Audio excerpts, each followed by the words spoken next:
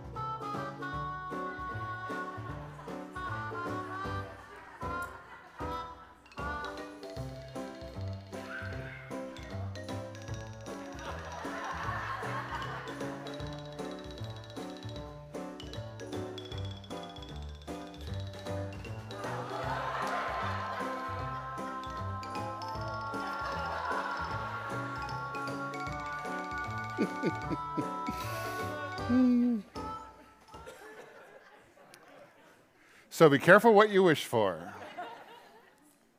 Hey, next week, I just want you to know, next week's topic is going to be asking the question, if there's plenty, if God really promises plenty, then why is there famine in the world? Why are there natural disasters in the world? Why is there suffering? Maybe you're asking the question, if there's plenty, why am I suffering? We're going to be addressing that question next week, and I hope you won't miss it. But today, does God have favorites? I want to say to you today, clearly, God does have favorites. I shared a couple of stories last week that I'll just recap really quickly from the Old Testament that would indicate that God kind of favors certain people. Remember Cain and Abel in Genesis chapter 4? They both came to God with an offering, and God clearly favored Abel's offering, but not Cain's. And the story doesn't really satisfy my curiosity for why he favored Abel over Cain. But we do see that Cain treated God with contempt. And so maybe there was a relationship between Cain's attitude and Abel's attitude of contempt. I shared the story of Jacob and Esau with you from Genesis 25 last week. A powerful story about these twins. And before they were even born, there was this prophecy spoken over their mother that said that the older twin would serve the younger twin, which was a complete reversal of the order, the birth order that was celebrated and enforced in the ancient world. And so the younger twin was Jacob. His descendants became the nation Israel. Esau's descendants became the nation Edom. And Israel actually did lead Edom. Edom had to serve the Israelites. And again, like Cain and Abel, there was this contempt that Esau had, beginning with his birthright. He had no respect for his father or mother, and he sold his birthright for a bowl of soup. And so God favored Jacob. And then there's this other thing in the New Testament that would answer the question, does God have favorites? There's these words in the New Testament like chosen and predestined that describe Christians. And you have to look at those words and ask the question, are we his favorites? And if so, is that even fair? Is it fair that God chose us? So here's where we're going to go today. If you've got your note cards, let me just give you a little bit of a preview so you kind of have this in your mind where we're going. We're going to start with this Old Testament guy named Abraham, and we're going to talk about why he was favored by God, what God's purpose was for favoring Abraham, and then we're going to see how Jesus fulfilled God's favor over Abraham for all people. And then we're going to go to the doctrine of election, which is this part about chosen and predestined. We're going to cover all of that this morning. I'm going to move so quickly through these complicated topics that your head is going to spin, all right? You'll be like that little girl in that old movie from the 70s. No, not really, just kidding. But there's a lot to talk about today, but we're going to end today with some things that you can put into practice if you have been favored by God. Okay, so that's where we're going. Let's start with Abraham. You ready? Here we go. Buckle your seatbelts. Abraham. In the book of Genesis, we pick up Abraham's story in Genesis chapter 12. And it's like this guy comes out of nowhere. We don't have a lot of backstory for Abraham. We know that he lives in a region where modern day Iraq, close to the Persian Gulf. He lives there. And God appears to him and speaks to him right at the beginning of Genesis chapter 12. Here's what we read. It's up on the screen. The Lord, that's Yahweh, had said to Abram, now I'm calling him Abraham because later on God changed his name from Abram to Abraham. The Lord had said to Abram, leave your native country, leave your relatives and your father's family, and go to the land that I will show you, and I will make you into a great nation. And then God said this. Look at this very carefully. I will bless you and make you famous, and You will be a blessing to others. I will bless those who bless you, and I will curse those who treat you with contempt. All the families on earth will be blessed through you. Now, the question I have is, why did God pick Abraham? Abraham, from everything we can discern from the book of Genesis, was a nobody. And here's something else that's interesting when we look into Abraham's life. Abraham wasn't a Christ follower. He wasn't a worshiper of Yahweh. He was actually a heathen. I don't mean that in a pejorative sense. I mean he worshiped false gods. So why did God pick Abraham to bless? Well, one reason is because God is a generous father, but the more important reason is because God had a purpose for Abraham. This is what the purpose was. You saw that at the end of that verse. All the families on earth will be blessed through you. Would you read that out loud with me? All the families on earth will be blessed through you. That's the purpose. And if I could summarize it for you, and this is in your notes, I would say this: God picked Abraham to prosper. God picked Abraham to prosper for the benefit of all people. It wasn't so Abraham could eat all the steak and gorge himself on good food. He picked Abraham to prosper so that he would benefit all the families on earth. Do you see how important that is? Now, Abraham, if you know Old Testament history, you know Abraham had a son. His son had sons who went on to have lots of sons and grandsons, and before long, they were on their way to becoming a nation. At one point in their history, they ended up slaves in Egypt, and then Moses led them out of Egypt, and they settled into the promised land and became a great nation. And what happened is all of these Jewish people, descendants of Abraham, began to grab onto this promise of God that he will make them prosper. But they kind of forgot that second part, that they were going to bless all the other nations of the earth. And so they just held on to their position as God's favorite. And so what happened over time is they kind of developed this mindset of insiders and outsiders. It's easy to fall into when you're blessed.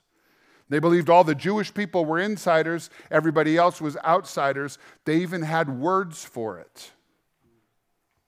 If you're an insider, you're a Jew. If you're an outsider, you're a Gentile. What does the word Gentile mean? Anybody who's not a Jew. You're an outsider. And then along comes Jesus, who came back to fulfill that promise that God gave to Abraham. Let's talk about Jesus. I use the story often from John chapter 4 of the woman at the well. It's really one of the most important stories in the Gospels. You might know the story. Jesus is traveling through this area called Samaria, where the Samaritans lived. The Samaritans were a people of mixed race. The Jews had intermarried with people who were not worshipers of Yahweh, and the Jews hated the Samaritans because they had compromised their faith. And Jesus is traveling through this area, and whenever a Jew would travel through Samaria, they wouldn't stop, they wouldn't talk to anybody because they were outsiders.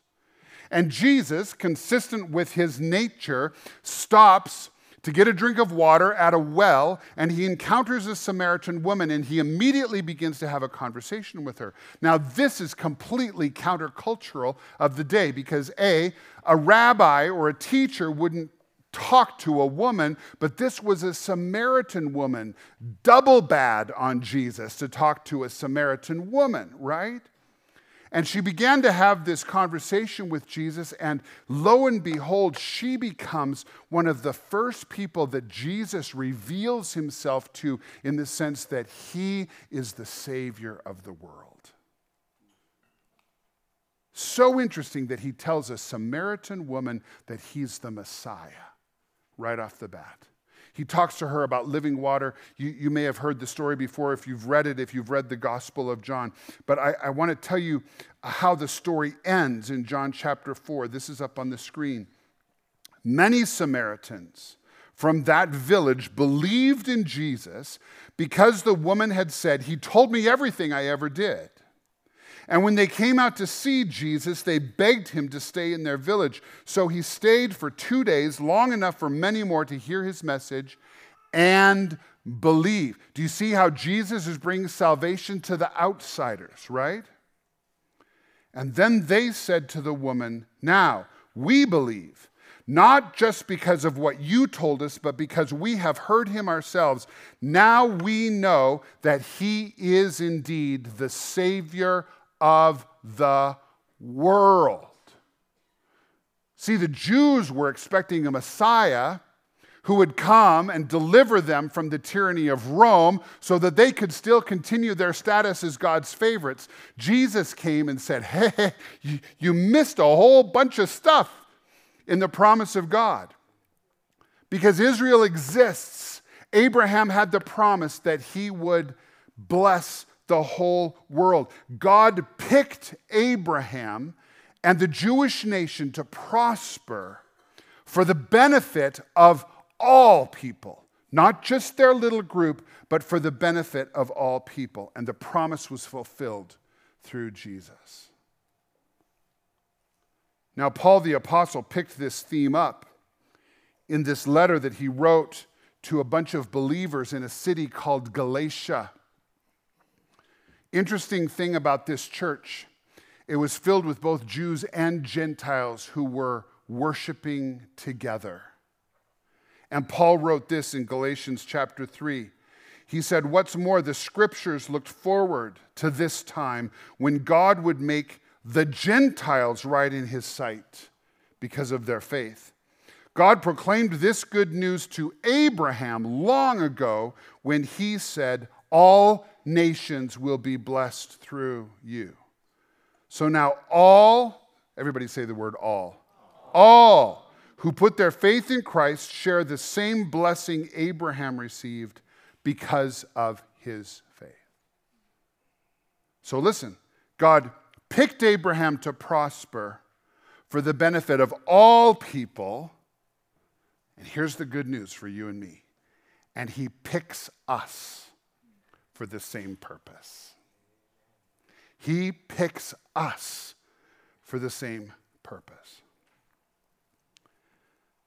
So now let's talk about election. And this is the question. Am I one of God's favorites? Turn to your neighbor and say, "I could be wrong, but I think I'm God's favorite."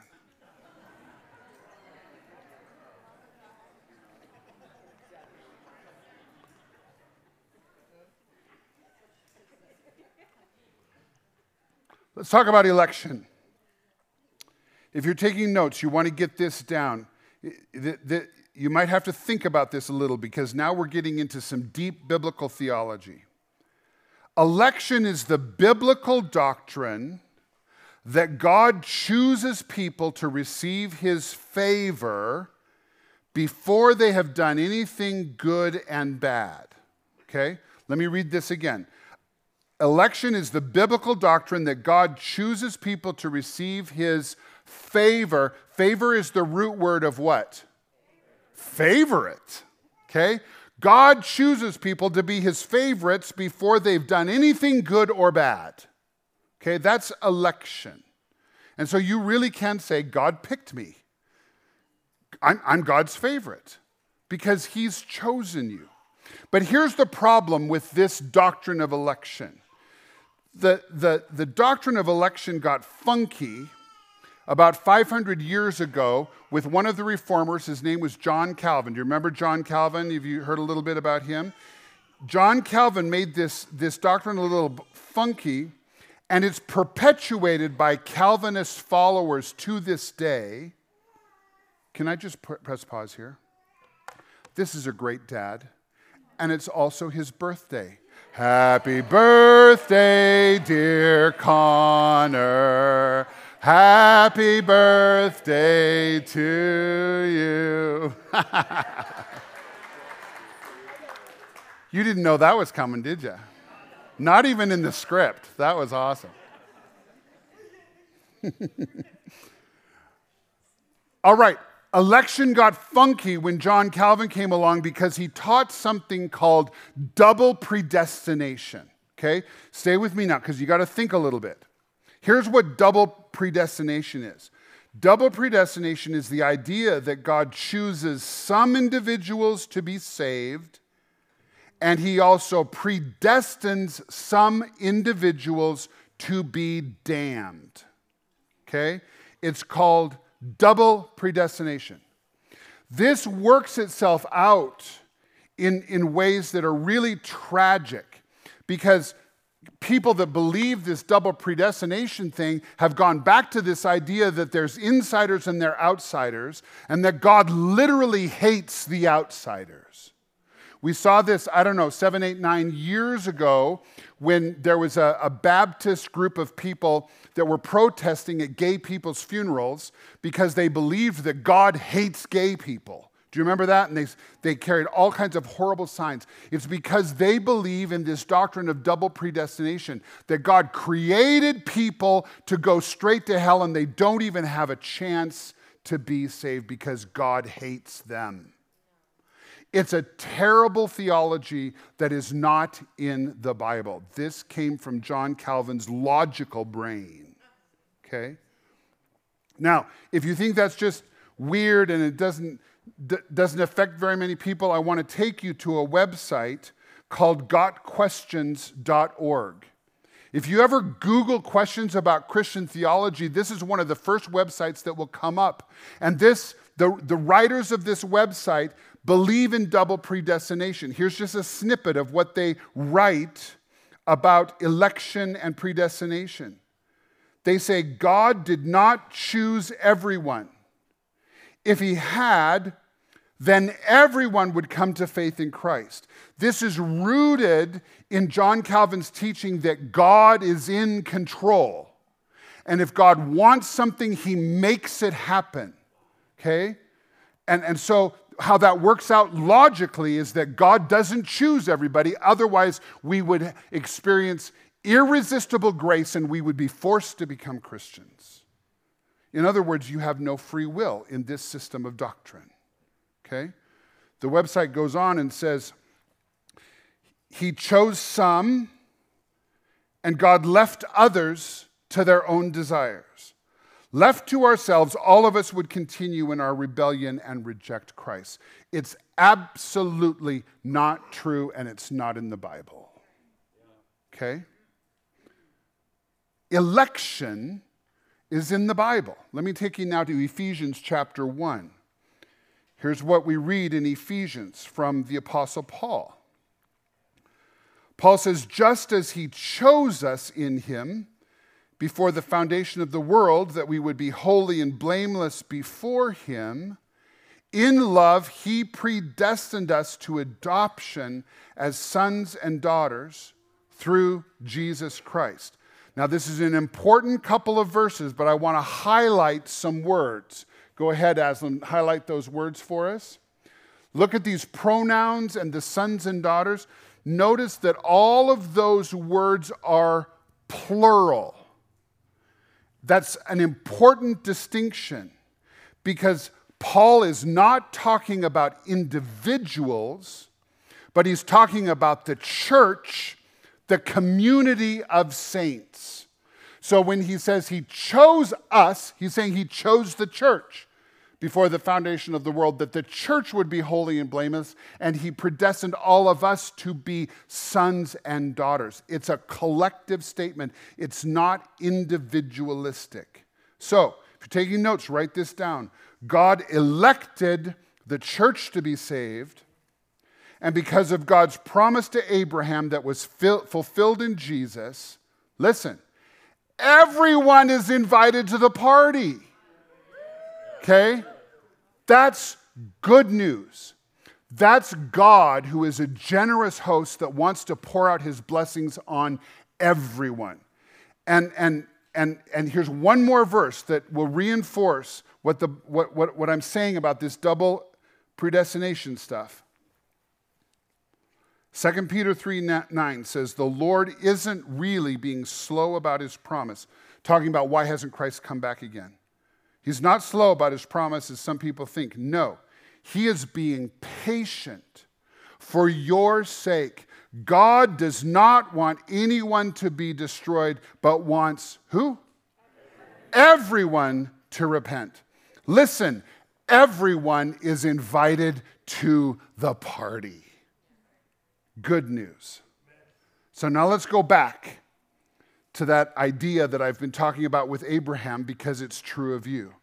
Listen, God picked you to prosper, but not so that you could spend it all on yourself and make yourself really rich and fat and happy. He picked you to prosper for the benefit of other people. Will you say this out loud with me? I want this to go to the core of your soul. God picked you to prosper. I can't hear you.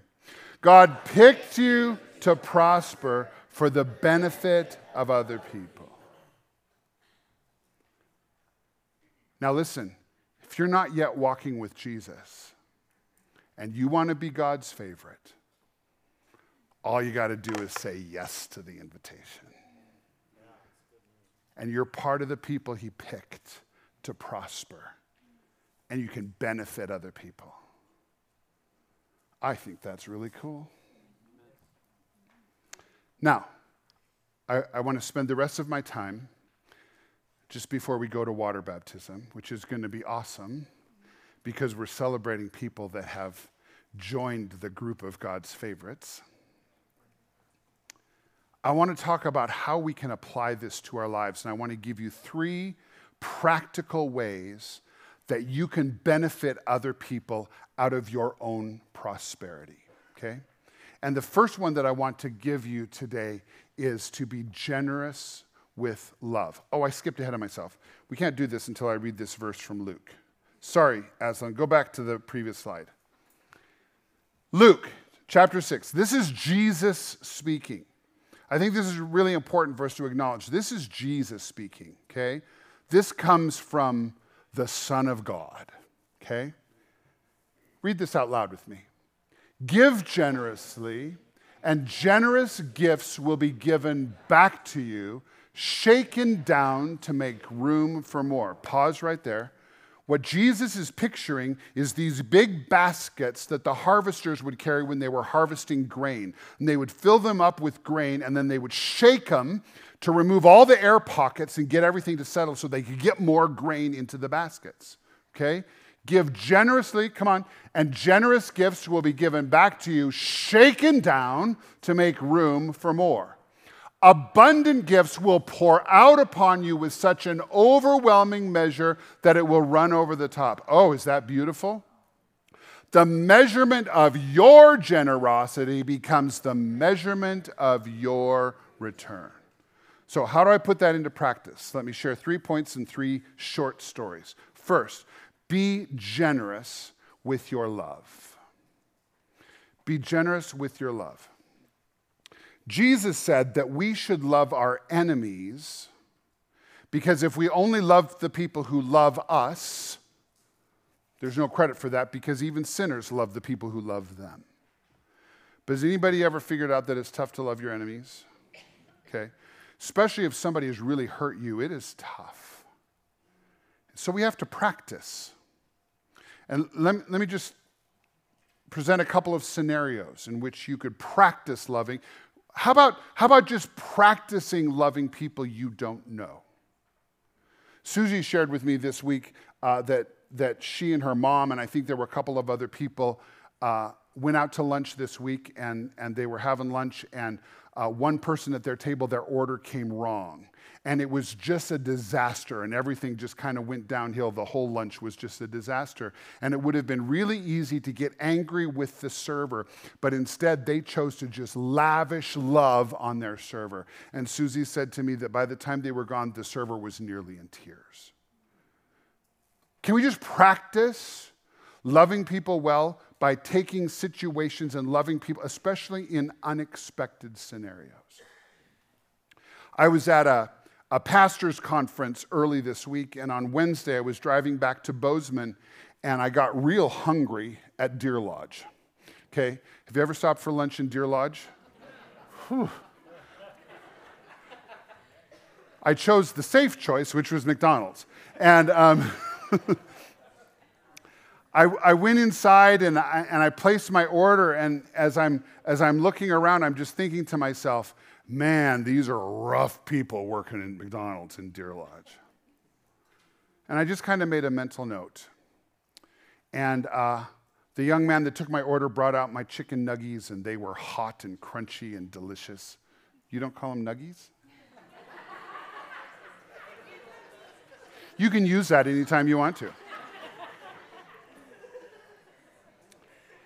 And when I was done eating, I went up to the counter and I asked for a refill on my iced tea, and he filled it up. And when he handed my cup back to me, I said, "You guys are doing a great job." And he just looked floored. And as I was walking out of that McDonald's restaurant, I heard him in the kitchen yelling, "Hey, you guys, that guy just said we're doing a great job." How easy it is to bless somebody and be generous with our love. But all too often, I think we're stingy with our love, especially with people we don't know, or if we get bad service, we get really grumpy and cranky, or if somebody has hurt me, I am going to withhold my love from them. Listen, God prospered you. He picked you to prosper so you can benefit other people. Put it into practice with your love. Here's the second suggestion I have for you. Be generous with the gospel. Be generous with the gospel. Jesus said, go into all the world and preach the gospel. Go and make disciples of all nations. He's saying, be generous with the gospel, because God picked everybody. He invited everybody. He's not willing that any would perish. And sometimes we find ourselves in situations or worlds where it's difficult to share the gospel. But when you have a heart of generosity, you can do it right where you are, whatever your scenario is. We have a connector. His name is Travis. And 6 or so years ago, he made some really terrible decisions and ran afoul of the law and ended up in prison up in Shelby. And he was in prison for about 5 years. A Christian young man. And it would have been really easy for him to get bitter and angry and just hate the world and hate life. But instead, he decided to enroll in an online seminary, and he earned his master's degree and his doctorate in theology. And at the same time started a Bible study for his fellow inmates, and he shared the gospel generously with his fellow inmates. For 5 years, he just led people to Jesus. Last week, one of those guys that was in his Bible study was released from Shelby. He had served his whole term, so he didn't need to go to pre-release. And they gave him $60, I think it was, $60 and a bus ticket to Bozeman. Wow. You know where he showed up last Sunday? Connect Church. And we just rallied around him, and we tried to bless him and tried to help him. In a week and a half, he's found a job. He's got a bicycle. He's attending a church today that he can ride his bike to. But he's found a job. He's already been promoted to foreman on his job. And they gave him a raise, and he's doing great. Now, I want to say that's great for him. He's obviously a great man. But thank God for Travis, who decided to generously share the gospel in prison of all places, and it's bearing fruit. Because God picked him to prosper for the benefit of his fellow prisoners. Okay? So be generous with your love, be generous with the gospel. And the third thing I want you to think about is be generous with your resources. Now listen, this doesn't just mean money. God wants us to be faithful and generous with our money. Of course he does. But it can really be anything that you have that you can share with other people. At this pastor's conference I was at on Wednesday, I go to this conference every year, so I know how everything rolls. And on Wednesday morning, we have our last session, and the leaders always end this session with all of us pastors sharing communion together. And I went in and I noticed as I was walking in that there was a table, kind of a table just like this one, and it was covered with those little communion packets that we used during COVID. Do you remember those with the peel off top? Okay, I hate them. But they're convenient for a large gathering. And so they just had those at a table when I walked in. And I went in and found my seat. And I was sitting in about the third row, and I was all by myself. And after everything had started, Pastor J.D., our youth pastor, came in, and he sat down next to me. And the pastor got up to lead communion, and as soon as he started talking about it, and he told us to grab our little communion packets, I leaned over and I said to J.D., "Did you grab a communion packet when you came in?" And he said, "No, I didn't see him." Well, we're seated in the middle of a row, and he didn't want to get out and go get a communion packet, so he said, "That's okay." But I just felt compelled, I need to give him my communion packet. And JD's like, no, you keep it. And I said, no, you take it, and we're having, a little struggle. So I convinced JD to take my communion packet, and then the pastor began to pray over the bread. And I had my eyes closed, and he said amen, and I opened my eyes. And JD had snapped that little wafer in half and handed it to me. Now listen, that wafer is not even as big as my thumbnail. But he had enough to share. So he handed it to me. I was so moved. Because give generously, and generous gifts will come back to you. Communion is important. I wanted to participate fully, right? JD cared about me enough to just... So we ate and we worshiped.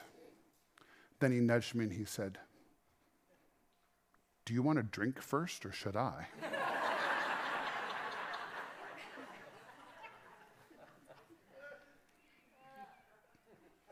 And I said, "You drink first." And again, there's probably not even a teaspoon of liquid in that little thing, right? But JD drank, and then I drank. And we just sat there and worshiped. Because even in things like a tiny little wafer and a teaspoon of liquid is enough to share. And it makes room for God to bring it back to you generously. We just sat there and prayed and worshiped with all the other pastors. And all of a sudden I realized that I had involuntarily wrapped my arm around JD and I was holding him, and it was probably too long and uncomfortable for him. But I was just so grateful. Can I ask you a question? What can you share generously with somebody else? Doesn't have to be money. It can be anything. When you see somebody in need, you just give away what you have. And I could go on and on. I'm not going to. The reason I could go on and on is because Chris and I live this. And we have watched the generosity of other people be showered on us. And I believe it's this spiritual principle that if you give generously, you make room for God's generous to be poured back into your lap. And he's going to shake the basket to make room for more.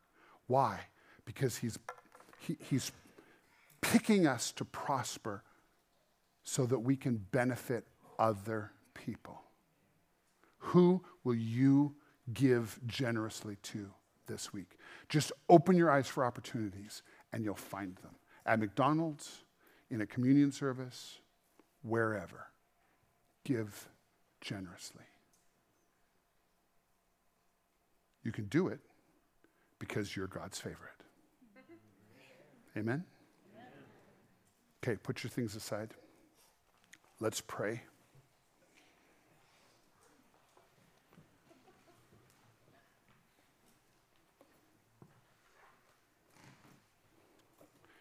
Here's how I want to pray. Just one simple prayer, and then we're going to get people baptized. If you're here today and you have not yet said yes to God's invitation to be part of his church, the favorites that he picked, and today you want to say yes to Jesus and experience all of his blessing, all of his bounty, all of his goodness, would you pray with me this morning?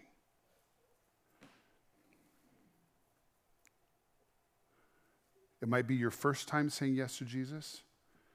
Maybe you're coming back to Jesus after a little while. If you feel a nudge in your heart, whatever it is, or if you feel any kind of compulsion to raise your hand, I'm not going to embarrass you or call you out. I'm just going to pray with you. But if you have any kind of inclination to say yes to Jesus today, shoot your hand up right now so I can pray with you. Okay, thank you, thank you, thank you. Awesome, awesome. Okay, now everybody pray out loud with me. Jesus, thank you for inviting me. I'm saying yes to you today. Wash me clean. Change me from the inside out. And I welcome your blessing in my life.